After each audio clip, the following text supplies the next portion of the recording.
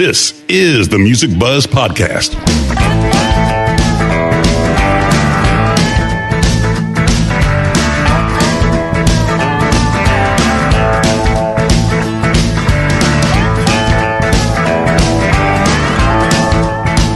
The Music Buzz Podcast features candid discussions with and about those behind the scenes in the music business, including industry veterans representing the segments of musician, design, and live. All three Music Buzz Podcast hosts have spent their careers working with the biggest names in entertainment and have been and are still a fly on the wall.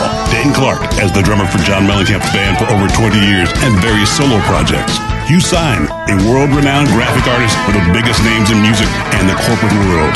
Andy Wilson, an award-winning marketing and public relations executive with over 20 years of combined multi-level entertainment industry experience in the music and sports business. Now let's buzz. Hello and welcome back to the Music Buzz Podcast. I'm one of your co-hosts, Andy Wilson. I'm joined today also by Dane Clark. Hey, Dane. Hey, Andy. How you doing today? Great. Always good to see you. As well as Hugh Syme. How's it going, Hugh? It's going well. Thank you, Andrew. How are you doing? I'm good, thanks. Today we're joined by Josh Kennedy. We're going to dig in with really what I think personally is one of the best rock albums released so far in 2022. We're talking about Josh Kennedy of the rock band The Black Moods. He's the vocalist and guitar player. The past 10 years, the band has released 4 stellar, straightforward rock albums, including 2020 Sunshine and the latest album, Into the Night. The Black Moods were born in the Arizona desert and reared on stages across North America that deliver a fresh, fiery update of a timeless sound. So welcome to the Music Buzz Podcast, Josh Kennedy. Thanks for having me. Yeah, man. Great to talk to you today, buddy. Nice to see you guys. This is awesome. You know, the Black Moods have some things in common with myself, and namely the Bob and Tom Show. Before joining the John Mellencamp band in 96, I was the primary drummer that played in the Bob and Tom Almost All-Star band for 13 or 14 years. Yeah, I played on Blow Me a Kiss, Norfolk and Way, Toast by Haywood Banks, dozens of those things. And my band, the Dane Clark Band, played live on the Bob and Tom Show a couple weeks after one of the Black Moods appearances in 2019, the summer of 2019, I think. And man, I got to say, I was terrified that I'd have to top the spur of the moment classic Windbag or Smack Tom that you guys did on there.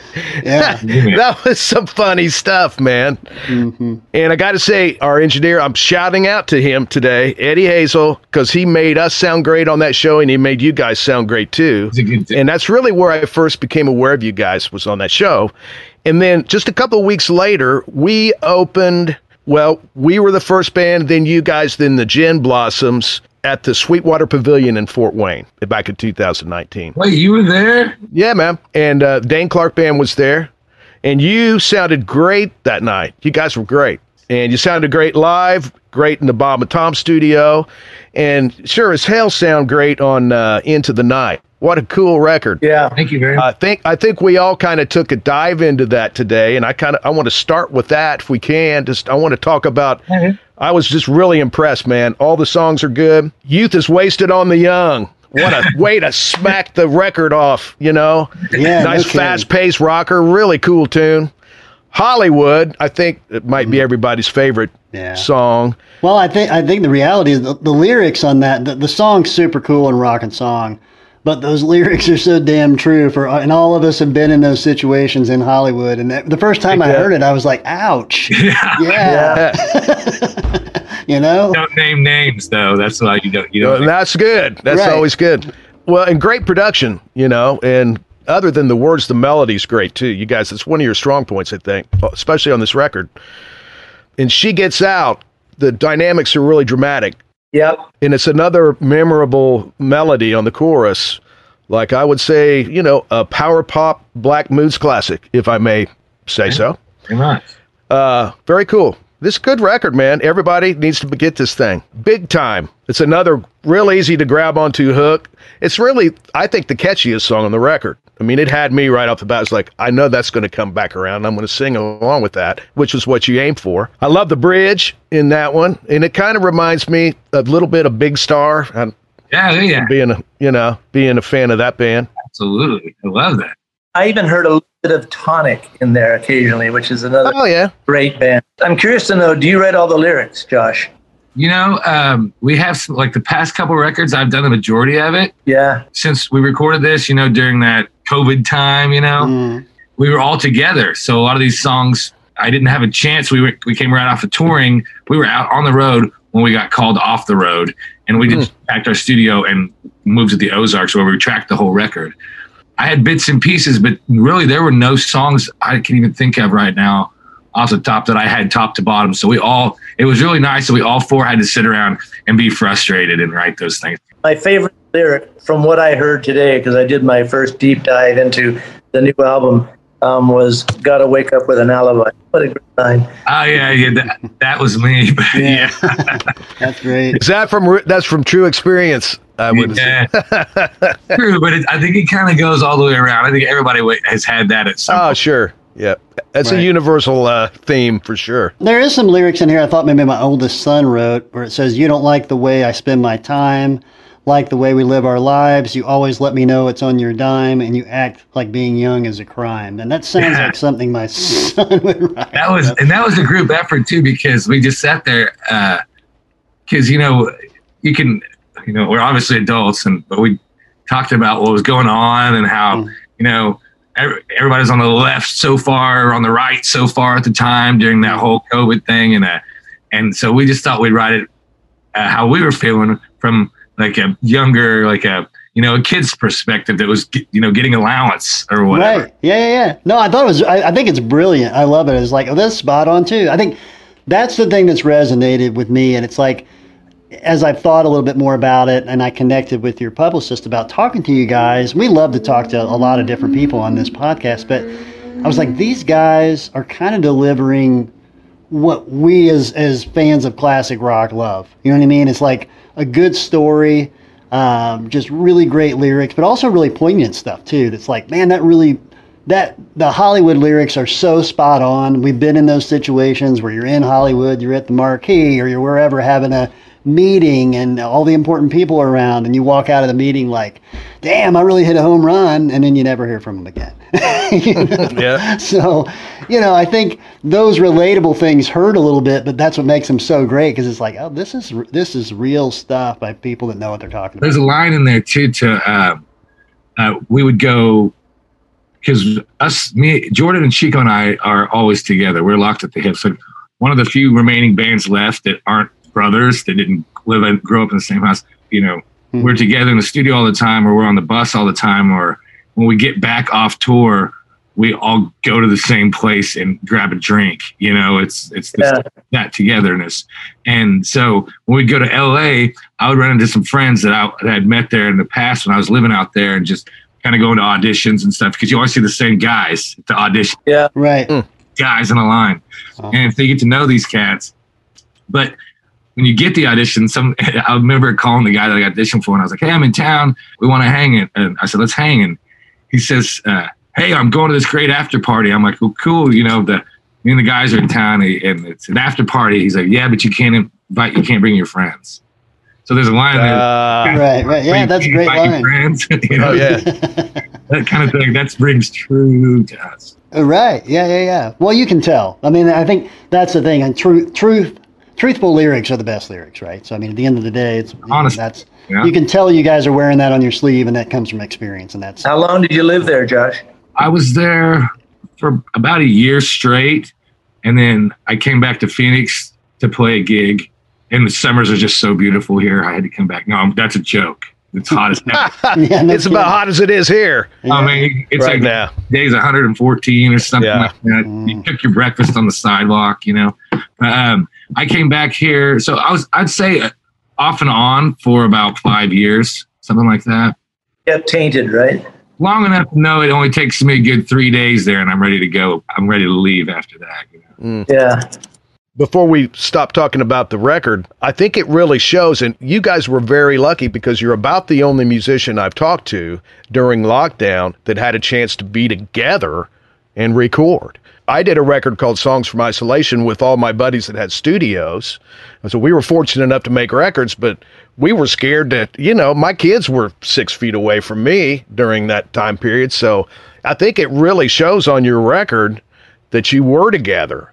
You know, I mean, it sounds like, you know, it's three guys that it doesn't sound like everybody phoned their parts in, which people can do and make sound real, and you can fool people. I did. We were lucky. Well, and like I said, we were on the road. Yeah. We were on the road, and so we were together in a bus, and we had no idea that was all going down anyway. So when we got here, we were like, well, we've been together. We were just with a big group of people, so we got to isolate together anyway. So we just sat here in the studio and made a record.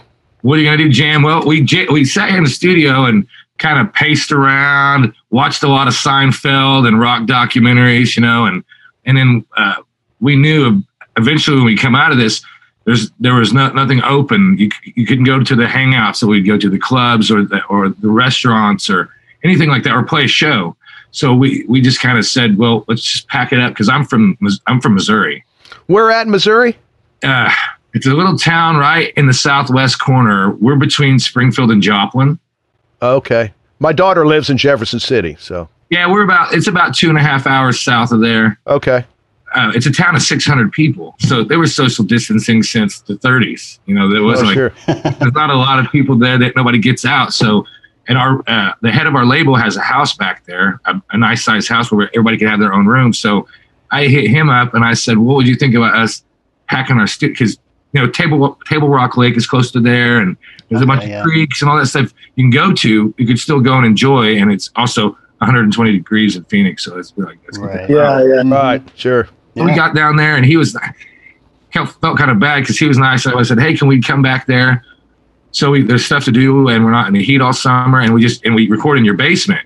And he was like, "Sure," knowing damn well the whole time I'm like, "Okay, that big room upstairs, we could take all the furniture out and set the drums there. We could put mics really high, you know, and we could put my guitar amps in his office." But he thought we were just going to take over the basement. Oh. And so when we get there, he said, "So how do you guys want to set up down there?" And I was like, "Maybe you should have a shot." Down where? Yeah. How about up here? Yeah. So we did everything. They let us. So like for three months, from August until October, we were out there working on this record, and we had it was a huge house. So the bass amp, when it was in his wife's purse closet, and sure. in his office, we were doing vocals downstairs. You know, the drums were in the foyer, really high ceilings and stuff. So they had cables. They bless them. They let us do it, and it came out really well. You know. Yeah. So time frame wise, that was during 2020 that was recorded. Yeah, that was whenever everything shut down in March. Yeah. We wound up packing up, and our last day in Phoenix was, I think, early June, late May. Got it. Whatever that year was. They all kind of run together. Just now, it still feels like it was just 2015 or whatever. I know. Well, so the 2020 album, when did that come out? That came out during the whole Sunshine thing. came out in May. Right. Yeah. Okay. And that was like a big, you know, kick in the nuts, because a lot of people were deciding not to put out records, and we'd been working on that record for 2 years because we were touring so much. We did it in between. It wasn't like we did it all in a row. So we would be out on the road for 2 months, and we'd get 2 weeks off, and we didn't take them off. We went right to the studio, and our producer, Johnny Kay, who was in Chicago, he'd come down, and we'd spend 2 weeks, and we'd track 3 songs or 4 songs, go back out on the road for another 2 months, come back, record 4 songs. You know, that it was. So this was the first record we got to record sitting in one place for 3 or 4 months. Right. As a band, you play it all in one sitting? When we were tracking it? Yeah. No, you know, because we didn't have, we went in there with just a couple songs that we had done here at our studio in Tempe. Right. So we got there, and Johnny Kay, who produced it again, came down, and he stayed with us too. And so we kind of had, when he came down, we had, I don't know, probably 14 ideas of tunes, right, and then let him kind of pick through them, and then we just went at it, you know. And what was really cool about that same session before Johnny came down, when we were getting the house set up, I'm good friends with Eddie Kramer, you know. I know Eddie. He's such a good dude, and so him and I had been talking years, because I met him when I was out in LA working, doing some session stuff, and he was always talking to me about doing a song together. And since COVID hit, I mentioned it to him, and I called him. I said, "We're setting up in this house. We need some help you want to give us a little guidance. So we wound up doing a song with him. And so he kind of guided us through everything. So that was kind of the first attack of getting produced without the producer being there and doing it, like we're doing right now. Well, it's interesting because during 2020, so, like Pearl Jam put out a new record around that time, and a lot of bands, like you mentioned, didn't. But I actually came across, I had heard you guys before, I think through Bob and Tom Show and just other things, but that song that you released, I think it's the Home song, it ended up being like in Apple's, Apple iTunes or whatever the heck it's called, Apple Music, as a new song, like all summer. And so it's almost like because bands weren't releasing new music, those that did, your songs actually lived out in the new music category longer than they do now. Whereas now, every week, Apple Music updates their new music and it's gone next week. But that song lived, I don't know if you even know this, that song was like one of the new rock songs, and it was up there for months. When you're a band in the 70s and 80s, you're front racked in Tower Records for a few minutes and then you go back to the bins. That's equivalent to that. It's like having your cardboard cut out there for a week. Right. And it's gone, yeah. Right. Well, there just wasn't a lot of new music coming out, you know what I mean, at the time. So it's kind of like, I'll just leave those in there, I guess. It was up in the air for us because we, like I said, a bunch of big artists waited and didn't put their record out. But we'd worked so hard on it for so long. We just, it was just, let's get it out and see what happens. It can go either way. And it did all right. It was like, it had our highest charting singles that we've had on anything. Sunshine went up to 16, and we did like a virtual concert release thing, which was it came out great, but in the midst of it, how weird that is to not have it's just kind of, it was awkward because there was nobody. After every song, our engineer once in a while would just turn up the cricket track. Mm-hmm. Yeah. Chirp, chirp, chirp. Yeah. Right. That's pretty funny. So it's the energy, you get back and forth from the audience. Oh, yeah. Well, it sounds like you guys made good use of that time. I mean, putting that out and then being able to move on to be creative on the new record that you have put out now. I mean, sounds like you made the right move. And this new record's fantastic, so you guys have a lot to be proud of. I have a technical question to ask you, because when I was watching you on the YouTube track, first of all, there's great vocals. Your lead vocals are stunning. When you record albums, are you doing all the backgrounds? Are you working with the other members of the band sing? Yeah, I do a lot of it. But Jordan, because he does everything live. Mm-hmm. When I have ideas, because I can hear it in my head already, so it's just quicker and easier, and I can just buzz through it. Yeah. But then he's got ideas too, and he's got a much higher voice than I've got, so that helps. Yeah. I don't have much of one, so. The other question I had was, when you play a lead live, I mean, I was hearing rhythm in the, do you loop when you're working live, or? No, I kind of, that's one thing that, because I grew up with, and my dad's band was early on, they were a 3-piece, and so I saw that, and their guitar player somehow made it full when he was just playing solo. So when I saw How the West Was Won, and actually Song Remains the Same was the first. Yeah. When I saw that, I just watched it over and over again, and I was just blown away of the space and the way that Page did the albums. Yeah. Fill in the gaps. It wasn't necessarily, there wasn't a rhythm guitar going the whole time through. And then the lead guitar player, he would play his parts and then fill the gaps. And so I just thought that was an art in itself. It is an art in itself. It is, where you can do that. And so when because we were 4-piece for a while too, like when we were kids. Yeah. So our singing, you know how that shit goes. But we whenever I started playing and having to sing too, it was just. I love that. Try and duplicate, not replicate, or not make it the same as it was on the record, but fill in those gaps and turn 3 guitars into one, and those cool highlighted spots to where it's different, because I don't like it when I don't want it to sound just like the album whenever it's live. Sure.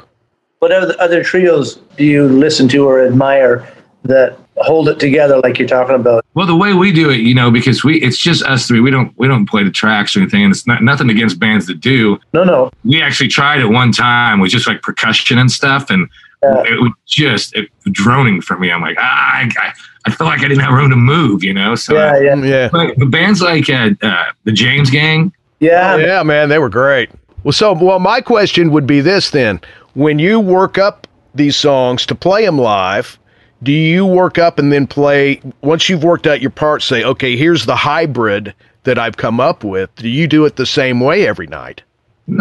Yes and no, because I always look at it as the least path of resistance. Yeah. So it depends on where I'm at and where I find myself on stage. Because once we start playing, it's just, we kind of look at each other and like, here we go. Because it's just us three, we got to cover a lot of space. Yeah. Right. So yeah, I change it up. I think that's cool. There's some solos I'm getting because I have a problem with that when we're playing in the studio. Because our producer will be like, double that, and I'm like, I don't remember what I did, and then it takes me longer to sit there and play it back and remember that kind of thing. So I'm getting better at that, I hope. I've been in studios where guitar players are, notably Alex from Rush. I mean, I would watch him completely change up every pass, and there would be great pieces for every time he did the recording. But he would do it like 13 times, and he would come back in and comp through it. Yeah, well, Terry Brown was kind of making notes, and so I like that. So he would realize already which faders to put up, and he would kind of comp the solo for Alex when he would come back in the studio, and he was really from the hip when he played. He was just. You are blowing my mind right now. What's interesting is he'll say, "That sounds great. Now I got to fucking learn it," and those were the words that I will never forget, because it occurred to me that with all that brilliant off the cuff kind of impromptu playing.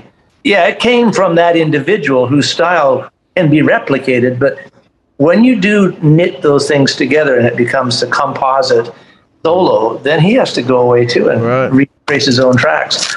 Speaking of the trio stuff, I remember one time Billy Gibbons said something to the effect of, there's just no margin for error when it comes to, being a trio. And it's interesting because when you think about like Rush or The Police or Cream, the thing as a listener, you're always like, gosh, it seems like every time you listen to bands like that, you're in the room with somebody else and you say, gosh, I can't believe that sound's coming out of three dudes only, But it really makes you wonder that when you guys are in like in your case, a trio, the pressure to make sure you're almost, not overdoing it, but, not making up for somebody missing, but like you're overcompensating in some way without even realizing it. And you just become completely different in that regard. It's interesting to me that most of the time you don't sit around and talk about a 4-piece the same way you do a 3-piece. You have some really interestingly, either very well selected or very well curated covers. I mean, Medicine is just as a nice illustration is lovely. The primitive kind of almost childlike look of Sunshine is lovely. Bad News has a great vibe. Belladonna is like straight out of the Deco era. It feels like one of those silk screens or paintings from the Deco area. Who in your band takes the keen interest in how you look? Well, we all do. Like I was showing you that Medicine record, right? So this is that we had our tattoo artist who's amazing. When we came up with the idea, we're like, oh man, music's the medicine. Like, we have been so hungover before some shows, and Chico, my drummer's always like, just play, it'll go away. Music's the medicine. He's always right. We can, I've gotten through a lot of shows with flu, like sick, and so when when we came up with the concept, I wanted it to look like one of those old, medicine how they shows. used to sell those elixirs out of the back. Yeah. The all fixing elixir type thing. But something as specific as Belladonna has a real style to it. Did you stumble over a painting from the 30s that you liked and you? No, I had told Sid Ria is who designs all our stuff like that. And she's amazing. And I was just spit the idea out of something. I was listening big. I was really paying attention. I went down the wormhole of the Panic broadcast, from 38 Orson Welles thing. Everybody freaked out. And so we were going back and forth about that kind of style, and she sent me that. I was blown away. Me and the guys were we were freaked out. It's just how much, as a consumer yourself, as you were coming up, just paying attention to music as you're growing into who you are now, how much did shelf appeal matter to you? How much were you drawn to an album for its look? I was looking forward to that as much as I was the tunes sometimes, that was really important to me.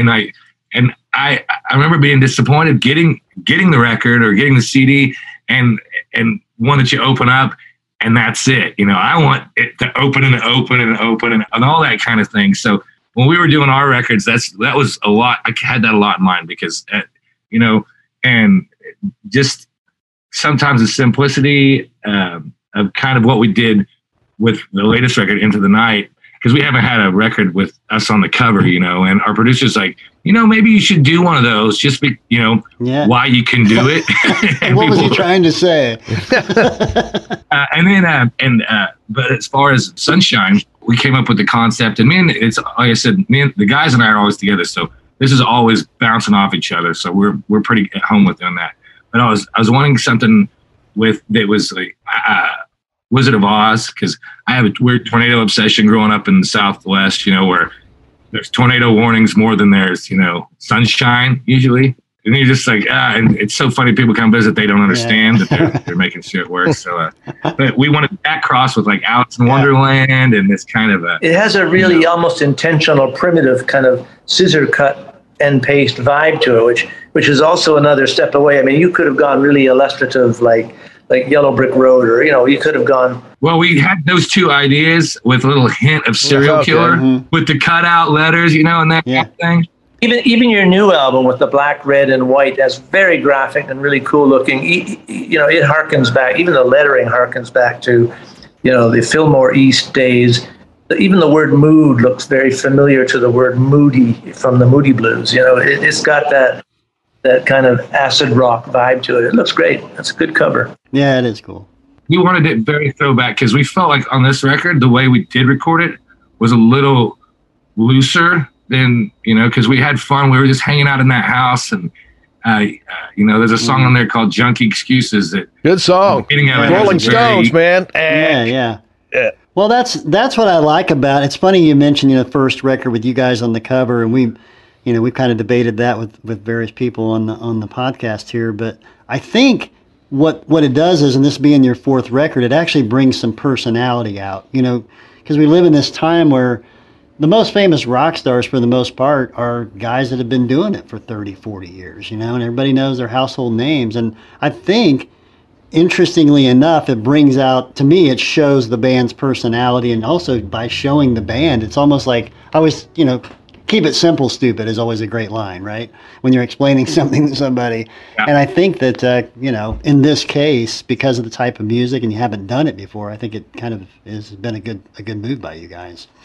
So I got to say one more song on the record that I want to talk about. Man, your bass player on the Shuffle, Leading Me On. It kind of sounds like a cleaned up 70s Alice Cooper band. But man, that's a furious track. He must have been real happy to get all those Entwistle, bass solo. Get out of my way, boys.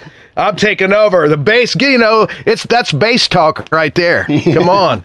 When we were working on that, our drummer, because Chico's really he's a good tight, player, yeah. He's and so the key. I wanted more of the Keith Moon aspect. I'm like, you got to be washy and let's take your hi-hat away, and it's we kept it, of course, but those breaks in there lyrically too is because Johnny Kaye brought a lot of that in there, where to have that to where it's like that's what it reminded me my of. Generation, and in the bass solo. So that was definitely that's a fun one. Yeah, everybody needs to check that out. And you were talking about the responsibility of three people trying to fill that much space. Your bass player has got that covered. I mean, he's very solid, but he's also solid. In the same way that Tony Levin impresses me with his fills, because he's sort of invisible, but he's brilliant. You know what I mean? Your bass player has a lot of that kind of, his movements. Even Tal Wilkenfeld does it too, and there's a similarity there. Well, he's smart enough to know. I mean, he's a great musician, so he's smart enough to know. It's not about keeping busy the whole time. Yeah. It's about holding it down and waiting for that one spot to stick out, and then that's the memorable moment. Because if you're doing it all the time, who gives a shit? Some of your sound obviously coming from Arizona. Can you talk a little bit about kind of, most rock bands that you're talking about don't come from Arizona. Although we talked to Robin Wilson from Gin Blossoms not too long ago. I guess he's from there. But. Yeah, Rob's a really good friend of mine, actually. When I was a little kid, I was probably 13, and I think they played the American Music Awards. And I'm in my room, and I was just learning to play guitar, and it just took me over, so that's all I was doing. And I'm in there playing cocaine for like 18 hours straight, driving my mother nuts, And so my dad, those guys came on. My dad was watching the awards show, and he hollered at me. He's like, "Bub, come in here and check this out." So they're playing "Hey Jealousy," and he really got. My dad's the one that got into my head. He's like, "Listen to this band." He's like, "This is a great song. These are good songs. If you get this record, you could write songs like this." But I never really thought. I mean, I started to get into it, but I never really dove in because everything seemed so out of my reach. And the guys, Gin Blossoms, brought it down to like the jangly, like just basic rock and with awesome lyrics. And so years go by, and the band that I had, my high school band, we covered all the Blossom songs. And I wound up finding a school out here in Tempe, Arizona, a recording school, Conservatory of Recording Arts and Sciences. And so before I'd left, I'd met Robin when he was in his other band, the Gas Giants, after the Gin Blossoms broke up, and they were playing a little club in Springfield, and I was like 17. And I wound up sticking around after the show because I wanted to meet him because I was just a huge fan. And he was inside this glass door smoking a cigarette. It's kind of a long story. Sitting there smoking a cigarette. And I was so bummed I didn't get to meet him. And I was so happy to see him. I opened up the door and I said, "I'm so sorry to bother you. I just had to tell you, you're amazing, and I think you're just the best." And he's like, he did one of those, said something like, "Oh God." Yeah. I had a really cute girl with me. So he's like, "Oh," I said, "Can I, will you come out there?" And he sees her. So he's like, "Sure." So he's talking to us, and my whole band comes around, and we kind of talked for a bit. And then my friend says, "You want to go get stoned?" And he said, "Yes." So we got him in our band van, and he's telling us to go. He's like, "You guys need to go to school, go to college, don't get in the music business." And we weren't going to listen to him at all. But I remember we gave him our demo tape, which he probably threw in the trash when he left. Flash forward a few years, and I come out here to Tempe, and I run into him where he was playing acoustic, and he told me to come intern at his studio if I was interested, because I told him I was going to school. And I didn't know how to get a hold of him after that. And 10 weeks went by, and I was leaving for Nashville, and there was a flyer up at school that said "Wanted conservatory student from Missouri." Wow. Smoky Van flyer. Wow. All the guys in my class at school knew I was a Gin Blossoms geek. And I figured, because this was my last day of school, and I was moving to Nashville 3 days later.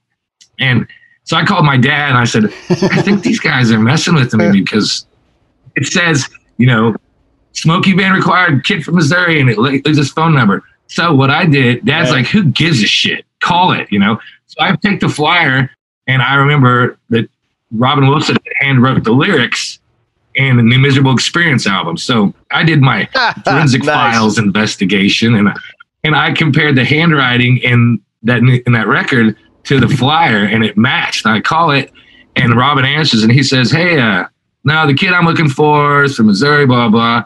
I was like, "Yes, it's me. I got you stoned in my van, and you hit on my girlfriend." And he's like, "Josh, I've been looking for you, man." And I was like, Nice. Wow, that's great. Also, when I was 13, I had said I was going to play guitar for him. That was my main thing. I went out going on teching for him and running their studio. And then my 21st birthday, I went to hand the guitar off to Scotty, the guitar player, in front of thousands of people.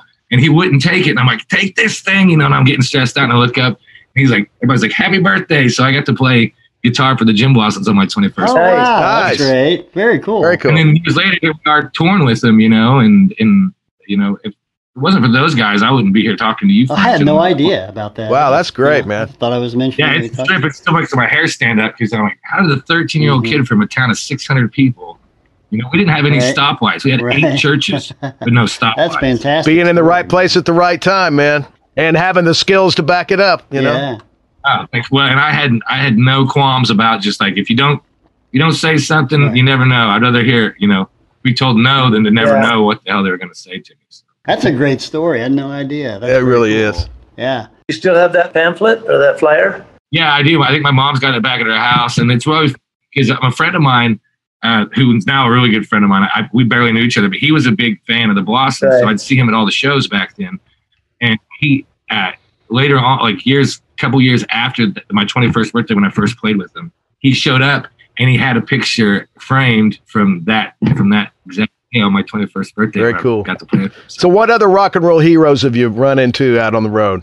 Oh man, we just Robbie Krieger just came through the other day again. We got to tour with him for a little while when he did the Doors 50th anniversary. His son sings with him. He's a great dude. Waylon is his name, and he was sick, and we were in Flagstaff, and I'm at the merch booth signing stuff, and my drummer comes up to me, and he's like, "Hey, I need you to come backstage," and I'm like, I'm busy. I'm talking to people. He's like, "No, seriously, come backstage. They need you to sing." And of course, I was like, Flintstone feet out of that. Like, Well, yeah. I went back there, and he's like, "Man, my throat is gone. Can you get up and do a couple songs?" And I'm like, "Yeah." And I was just immediately nerves. And so I got on stage, and I'd met Robbie just briefly before, or when we got there for sound check. And when I got there, he was so kind, and he's like, real soft spoken on stage. He says, "Joshua, would you like a guitar too?" And I'm like, "No, you do that. I'm going to just try and struggle remembering these words." So we did Roadhouse, and that was just like, and now I'm close with those guys too. And because we got our name from the Doors, and I was obsessed with that movie, and that whole thing growing up. So I read every Doors book and know, all the ins and outs. That was one that sticks with me. Wow, I met him a few years ago. I booked him in Kokomo, Indiana. Booked him up there, and it was really? It was really great to meet him. But you're right, he was super soft, almost like strangely soft spoken. There's like you had to kind of lean in a little bit to hear what he was saying. Yeah, and it blows my mind. He's the first song he ever wrote when he was like 20 years Fly old. by Fire. Yeah, right. Yeah. Hey, his autobiography's great. I read that a few months ago. It's really good. What's the first big band you saw live? The first big band, other than my dad's band, because I used to go to their shows all the time when I was a little kid, but Alabama, actually. Really? Oh, yeah. Okay. Oh, wow. I was a huge Alabama fan. This is before, Wayne's World came out. So once Wayne's World came out and I found out who Jimi Hendrix was, Everything my life changed. changed. That changed everything. Yeah. When Garth's doing Foxy Lady at the jukebox, I just was like, what is happening right now? No more Alabama records after that, right?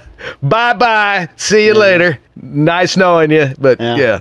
But it was funny, that shit, because I would think I was probably like 7 or 6. So say, where did you see Alabama at? Do you remember? They were playing in Lampe, Missouri, which is now called Black Oak.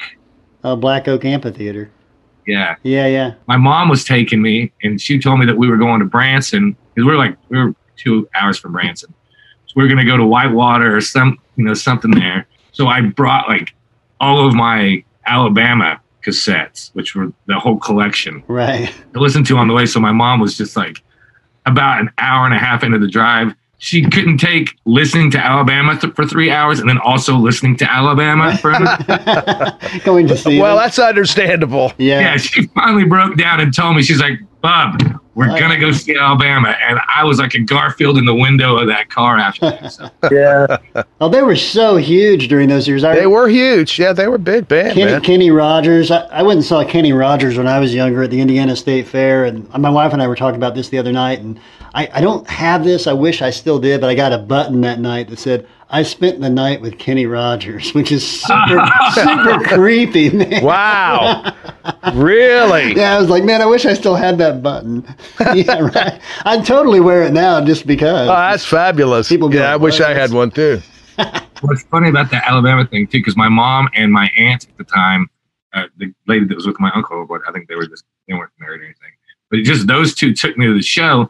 And afterwards, I wouldn't let them leave. So I'm standing there and I'm like, maybe they'll come back out. I had no idea what was going to go on. Because I pictured them doing like my dad band does. It's like after the show, they wait a little bit. Then they come and break their own gear down. Sure, of course. Yeah. And talk to everybody. Have a few beers. These other fellows come and break the gear down. And here I am with my mom, who's beautiful, and my aunt, who's just as beautiful. They're just beautiful ladies. And I'm this little kid that has no idea what's going on. And I remember these guys coming up and talking to Mom and Jackie and saying, anytime, here's our numbers, if you guys want to come back to the show, we'll take care of it. And so we get back home later on, and my dad, he's like, how was the concert? I was like, oh, it was so awesome. I said, we sat there, and these two guys came up and talked to Mom and Jackie, and they said we could come backstage, and my dad's just getting beat red, and he's like, because he knows what was going on. Sure. Of course he does. Josh, you go wait out in the car for a little bit. Yeah. We're going back to hang out with these dudes. Okay. We'll be out in about 45 minutes. But we were out with Whitesnake too, which was awesome. The shows were great, and talk about a yin and the yang from like bands like the Blossoms and Collective Soul, from the era that they came from and the way that they approach things, to cats like Whitesnake, that everything was epic. And Right. Well, that Hugh did the artwork on 1987 Whitesnake and also on Slip of the Tongue. That's his work. So no shit. And he also did the Coverdale Page record too. Oh my god. Yeah. So see, I know I've been geeking out, now I'm geeking out even more. Yeah. It was a trip working with David. Definitely. I didn't know who they were until I met him. And first time I heard him singing was in his hotel room. And it was almost a cappella because he was just singing along with the album track. It was stunning. You toured with Whitesnake, what'd you say, 2 tours? We were with him for like 6 weeks. Oh, 6 weeks. So see if you agree with me. I mean, the artwork that Hugh created, I mean, it's so synonymous, especially that 1987 artwork, with the band in general, right? I mean, it's obviously the album cover, but to me, it's people, when you say the word Whitesnake, I think people think of that cover, right? It's slick. And you know what's weird? It's like, I feel like we were on tour together because I saw that so much in 6 weeks. It was just, I saw it all the time, so it's incredible. I mean, wow. It was a real treat. The beginning of quite a long, unexpected, you're talking about being in the right place at the right time, Dane. That's been the story of my life. I can't argue with the trajectory. I did turn into a workaholic hermit, though. That's one of the reasons I survived Hollywood, is I would go to the studio, I'd meet the bands, and I would get back to my studio and get to work. But it wasn't about being in the Hollywood scene for me. It was more just being present. Well, when you did that, was that like a thing to where you would sit when you were hanging out with the bands? Was that kind of to get ideas back and forth and seeing kind of what they were looking for, or were you just catching their vibe? Well, in the case of David, and I've said this before, he had his voice reminded me of Richard Burton. He had such a deep British voice. He was quite, for lack of a better term, lordly in his demeanor, his diction, and his So I immediately thought about British heraldry, the family crest, the coat of arms, and it just became evident to me. And I didn't know that I was going to start off a whole kind of Kingdom Come, House of Lords kind of, Yeah. Well, that's amazing. And with that, like he's saying, how he's very like strong, proper kind of, just a straight gentleman. And he was so nice to us. And when we got on the road with him, because I'm a total Rock Jeopardy. Like, if they had Rock Jeopardy, I would watch it all the time. And I just want to be on it and all that kind of thing. Chico, however, my drummer, he had no idea about, like, say, Creedence, or because he grew up in he grew up in Phoenix, where so he grew up on like Korn and NWA and heavier bands, metal kind of thing was his. And so when we started hanging out, that's when he really started getting into Zeppelin and Hendrix and all this stuff. Which is cool for our sound, because he kind of brings that modern drummer kind of thing. But so when we get on the road, which I'm geeking out that we're going on a tour with Whitesnake, and he has no idea other than they put a video out with Tawny Katane crawling over the hood of the car. Good video, though. Yeah, great good video. He had no idea what the hell. And so, of course, we're out on the road, and he's like, I'm in the green room, and he walks in. He's like, oh man, I just met David Coverdale. And I'm like, what? And he's like, yeah, I just ran into him. And so I immediately look out in the hall and he's not there. And so we go on and Chico runs into him like 3 more times before I ever meet him. And Chico's like, he's going to come off stage right now. Like when they get done, because we're standing watching the show, He's like, we'll stand right here, and he'll walk right. He comes right over here. Like, okay, well, we're up there, and this is new to this caliber of touring for us, which was just really awesome. And I'm like, oh shit, I don't have my pass on me. I'm like, I got to get my pass. I said, they're gonna throw me out of here. Whoops. In which they wouldn't have, but I'm freaking out, and I don't want to be that guy. So he's like, don't leave. And I'm like, I'd rather not be here than get thrown out. So I run to my dressing room, and I run back, and he's bowled over laughing. He's like, you just missed him. And I'm like, son of a bitch. So this goes on for a few days. And then finally, yes. I'm on the side of the stage, and they do their bow, and they come off, and David Coverdale's standing there, and I'm just like, wow, this is David. It's the Coverdale page, like all this stuff, Deep Purple to me. And I was sitting there like, wow. Yeah. And he's talking to Chico. He's like, oh, hello, Chico. He's like, how are you, mate? And he looks at me and he's like, are you in the band too? And I come out of my shit. And I just felt like it was just an ongoing joke the rest of the tour. It's like, Chico and Coverdale are going to get a place together after. That's great. Yeah. I think Hugh's actually secretly working on that Chico Coverdale release. That's right. That's right. He's been moonlighting. That's right. Well, this has been really great. We really appreciate you joining us, Josh. It's been a real treat. Yeah, well, thanks for taking it. This is awesome. You guys are badass. Oh, it's been fun. Well, man, thanks for hanging with us. Anytime, dudes. You guys are great. So, if you need anything else from me, man, let me know. I'm around. You got it, man. Thank you for joining us. Take care. Nice meeting you guys. Likewise. Yeah, Josh. Take care. All the best. Hey, guys. Cheers, man.